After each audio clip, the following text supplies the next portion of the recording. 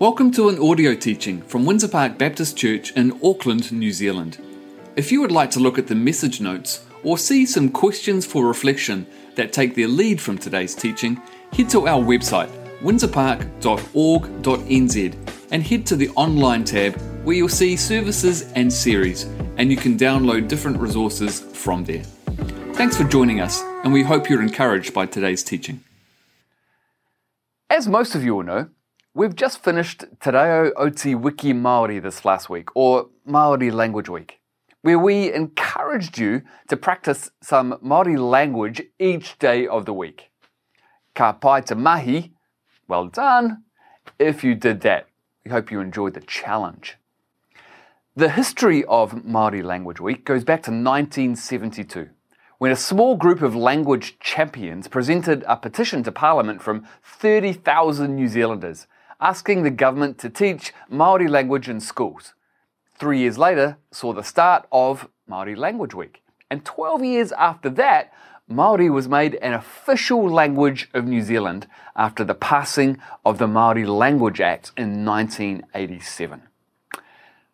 Of course, the significance of the renaissance of Aotearoa New Zealand's first language needs to be grounded in first understanding a much longer history. In fact, a couple of hundred years of history, which is, sadly, shrouded in some difficult controversy, lots of injustice, and knowledge that our broken human nature tends to lead us towards the outworking of greed and selfishness, as we have seen in our country. Most of you will know that I am a bit of a history buff. But that's because I've learnt over time to deeply appreciate, in fact more and more as I have grown, in the words of perhaps activist Marcus Garvey, who once said, "A people without the knowledge of their past history, origin and culture are like trees without roots." I guess I've learnt to appreciate that a lot. That quote has some alignment to what we see as we approach Romans chapter 11 today. The same idea of having an understanding of a much longer history needs to be held in the forefront of our mind as we read the letter that Paul is writing to the early church in Rome. In verse 1 of chapter 11, Paul continues to allude to history, something he has done repeatedly throughout the first 10 chapters, where he places himself in this chapter as a Jew in Israel's storied history. He says, "I am an Israelite myself, a descendant of Abraham from the tribe of Benjamin." And then in verse 2, he references even further back to the words of Elijah that we read in 1 Kings chapter 19. And in verse 9, he quotes King David from Psalm 69. Paul is looking back to place what he is about to say in the roots of Israel's history. Hopefully, I'll be able to convince you of how profound this is and what it means to place our lives in the ongoing story of God's activity in the world today. Now, as we have seen over many months, the entire letter of Romans was written with the backdrop of some significant international geopolitical and religious changes that were happening for the nation of Israel. A nation to whom God told in Deuteronomy chapter 7, verse 6, "You are a people holy to the Lord your God. The Lord your God has chosen you out of all the peoples on the face of the earth to be his people, his treasured possession." While Paul is acknowledging his connection to this history in verse 1, he also continues to radically and controversially expand the reality of salvation being available to all people, including Gentiles, not just the Jews. Gentiles are non-Jews, being available to all people through Christ by faith alone. That's been the story of Romans so far. In chapter 11, verses 1 to 24, we see Paul continuing to struggle with something we've seen him struggling with a lot in recent chapters. Why are the great majority of his own people, the Jews, rejecting what has been revealed to them time and time again when it comes to the arrival of the Messiah, Jesus Christ, and everything that had been revealed to them over thousands of years. This is perhaps a similar question being asked by many people in the West today. A challenge facing our own nation. Why, based on everything we've seen over thousands of years, do people still reject the story of Christ, who is at work in our world through the Holy Spirit? Why do we, in many ways, still reject that? Or at least, why don't we fully participate in that story?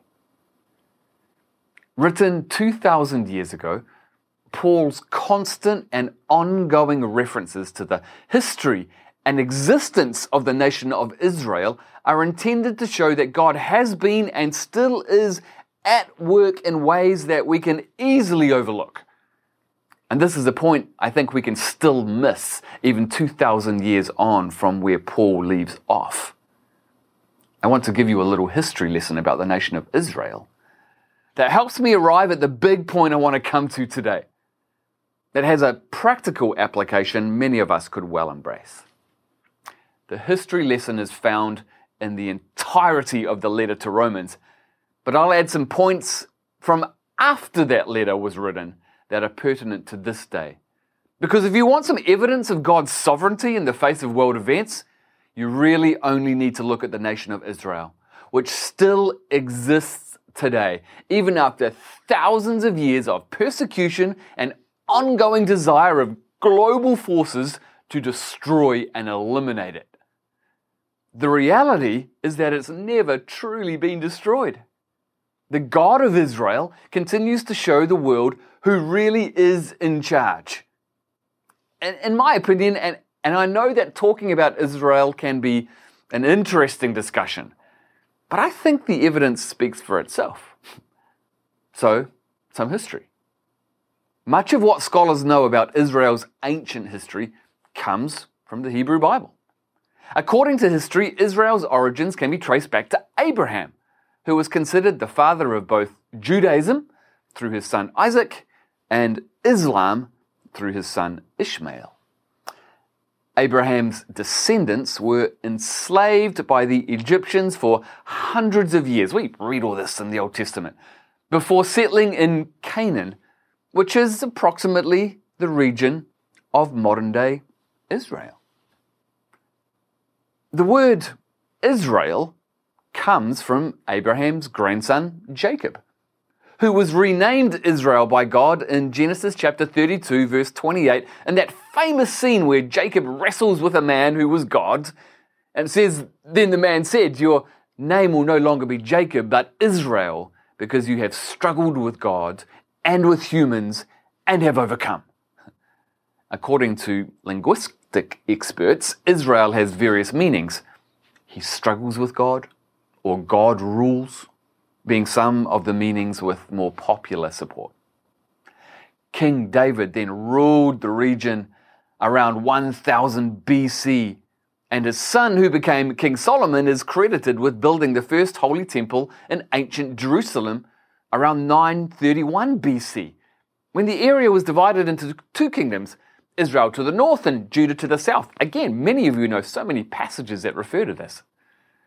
Around 722 BC, the Assyrians invaded and destroyed the northern kingdom of Israel. And in 568 BC, the Babylonians conquered Jerusalem and destroyed the first temple, which was replaced by a second temple about 516 BC. For the next several centuries, the land of modern-day Israel was conquered and ruled by various groups, including the Persians, the Greeks, the Romans, the Arabs, the Fatimids, the Seljuk Turks, the Crusaders, Egyptians, the Mamelukes, the Islamists, and others. Of course, we read all of Israel's history in the scriptures. But then we can move beyond the scriptures into more recent times. Well, perhaps the last 1500 years anyway. From 1517 to 1917 AD, what is today Israel, along with much of the Middle East, was ruled by the Ottoman Empire. But World War I dramatically altered the landscape in the Middle East, and in 1917, at the height of World War I, British Foreign Secretary Arthur James Balfour submitted a letter of intent supporting the establishment of a Jewish homeland in Palestine. The British government, our ancestors, many of us, hoped that this formal declaration, known thereafter as the Balfour Declaration, would encourage support for the Allies in World War I. When the Great War ended in 1918 with an Allied victory, the 400-year Ottoman Empire rule ended, and Great Britain took over control over what became known as Palestine, which is modern-day Israel, Palestine, and Jordan. The Balfour Declaration and the British mandate over Palestine were approved by the League of Nations in 1922, and the British controlled Palestine until Israel, in the years following the end of World War II, became an independent state. Since 1947, when that happened, conflict has continued to be the order of the day, centered around who is occupying areas of land like the Gaza Strip, a piece of land located between Egypt and modern-day Israel, or the Golan Heights, a rocky plateau between Syria and modern-day Israel, or the West Bank, a territory that divides part of modern-day Israel and Jordan. These are all names that are familiar to us. They are forever in the news. War has generally been the order of the day since the Arab-Israeli War of 1948, when 5 Arab nations, Egypt, Jordan, Iraq, Syria, and Lebanon, immediately invaded the region. And then we can look back at the Suez Crisis in the 1956, the Six-Day War in 1967, the Yom Kippur War of 1973, the Lebanon War of 1982, the Palestinian Intifadas of 1987 and 2000, the Second Lebanon War of 2006, and the Hamas Wars of 2008, 2012, and 2014.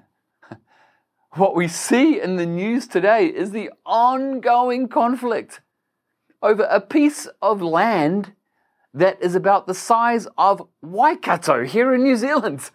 I mean, honestly, it just doesn't make sense in a normal way of thinking. This complex history only makes sense when we stand back and see that the survival of the nation of Israel is a symbol of the survival of the kingdom of God, and that nothing can defeat the sovereignty of God. I mean, this history is just too profound to ignore. So when we look at Romans 11, we can see that Paul is reflecting upon the tragedy of his Jewish brothers and sisters missing the sovereignty and the presence of God in their lives. But at the same time, he's categorically saying that it's not too late. There's still hope. And to the Gentiles who profoundly and powerfully share in the nourishing sap from the olive root, in verse 17, the olive root being Jesus, they are becoming an example to the Jews that salvation for all people is available through faith in Christ alone. I mean, Paul is talking specifically to Gentiles, to non-Jews. In verse 13 and 14, he writes, I am talking to you Gentiles. Inasmuch as I am the apostle to the Gentiles, I take pride in my ministry in the hope that I may somehow arouse my own people to envy and save some of them. He's urging these Gentiles to be the humble evangelists that Aidan encouraged us to be last week. The key verses in this first section of Romans 11 are verses 23 and 24, which say, And if they, the Jews, do not persist in unbelief, they will be grafted in. For God is able to graft them in again. After all, if you were cut out of an olive tree that is wild by nature, referring to the Gentiles here, and contrary to nature were grafted in to a cultivated olive tree, how much more readily will these, the natural branches, be grafted into their own olive tree? These verses reflect Paul's heart for his own people. He's urging them to look at their history, look at the promises that God gave to the nation of Israel. Look at how history has affirmed what God has promised. Look at the fulfillment of history. Look at Jesus Christ. Look at everything that demonstrates that God is faithful to what He says. It's not too late. Come back, he says, and experience the life that is available through Jesus. So what is this passage telling us? Here's what I think when we read verses 1 to 24 or Romans chapter 11 in its entirety slowly, over and over again. Paul is placing his people, the Jews, into all of God's work in the world up to that point. God's plans prevail. God prevails. He could aptly repeat the words of the psalmist in Psalm chapter 18, verse 2, who writes, "The Lord is my rock, my fortress, and my deliverer. My God is my rock, in whom I take refuge, my shield and the horn of my salvation, my stronghold."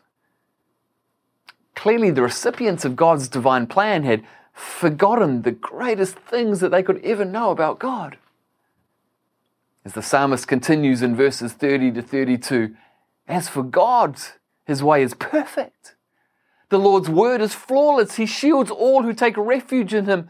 For who is God besides the Lord? And who is the rock except our God?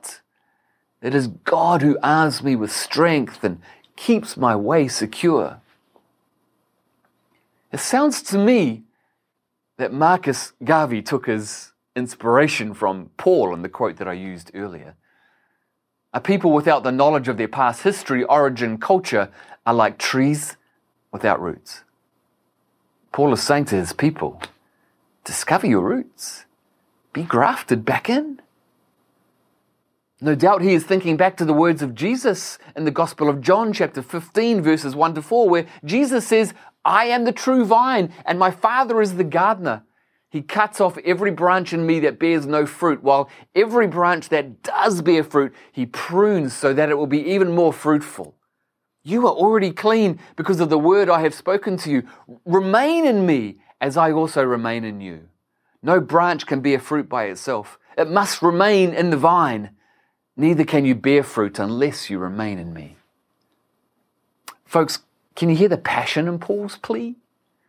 As we have seen over the course of this year, Paul himself was a personal example of the transformation that comes through following Jesus, not just accepting Jesus, but following Jesus. Paul wants all people to know what he knows, that God's purposes will prevail despite challenges, despite opposition, despite things looking grim and hopeless in the natural. Just look at the history of a tiny piece of land in a sometimes inhospitable landscape to see that God can bring about the impossible over thousands of years. You know, my personal experience is that it's sometimes easy to celebrate the big aspects of God, the creation of the universe, God as sovereign in the big picture, God's protection of Israel over thousands of years. But it's sometimes not as easy to trust God in the little things, like the daily stresses that can make each day a challenge, or trusting that He really does have our individual lives in the palm of His hand.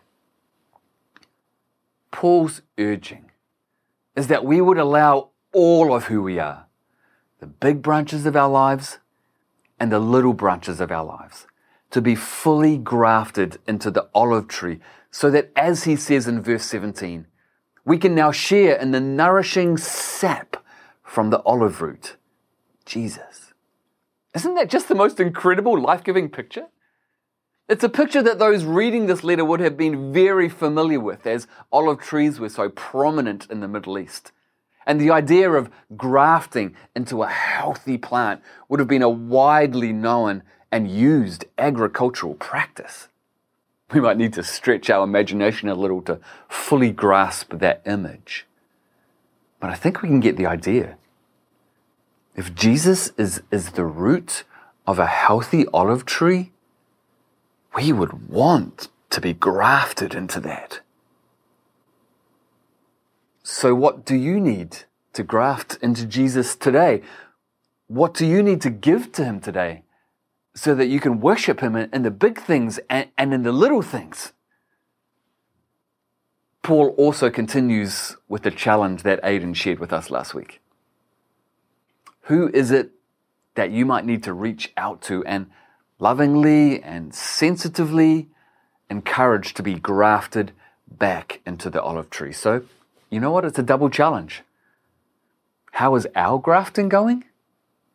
And how are we encouraging the grafting in of others? God's big purposes prevail. And we are part of God's ongoing work in the world. This little tiny nation in the Middle East. There's one part of the picture and the evidence of God's sovereignty. Let's look out for what He's doing in our lives. And let's graft into that and flourish in what He is calling us to do in His world today. Let's pray. Father, we are grateful for these scriptures. Some of the imagery used is rich and deep. It's pertinent to the Middle East, and yet we can translate that into our own lives. This concept of being grafted into a healthy olive tree or a healthy vine. And the olive tree and the vine representing you. Father, we are often separated from you. And I pray today that we would recognize those branches that we perhaps have deliberately cut off from you, those parts of our lives that we try to keep separate from you.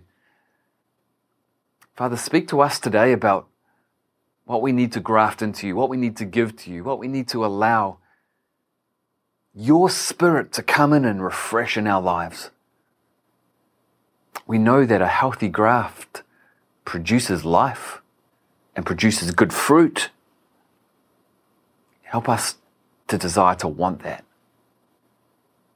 And help us to know what actions that we need to take this week so that we might graft ourselves into your purposes and your plans and your work that has prevailed through thousands of years, since the beginning of time, and prevails for all of eternity. God, Romans is a super challenging letter. Help us discern what you would speak to us about that. In Jesus' name. Amen.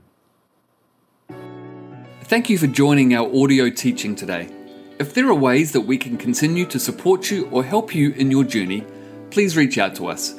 Head to our website, windsorpark.org.nz, and you'll find various ways to contact us. God bless.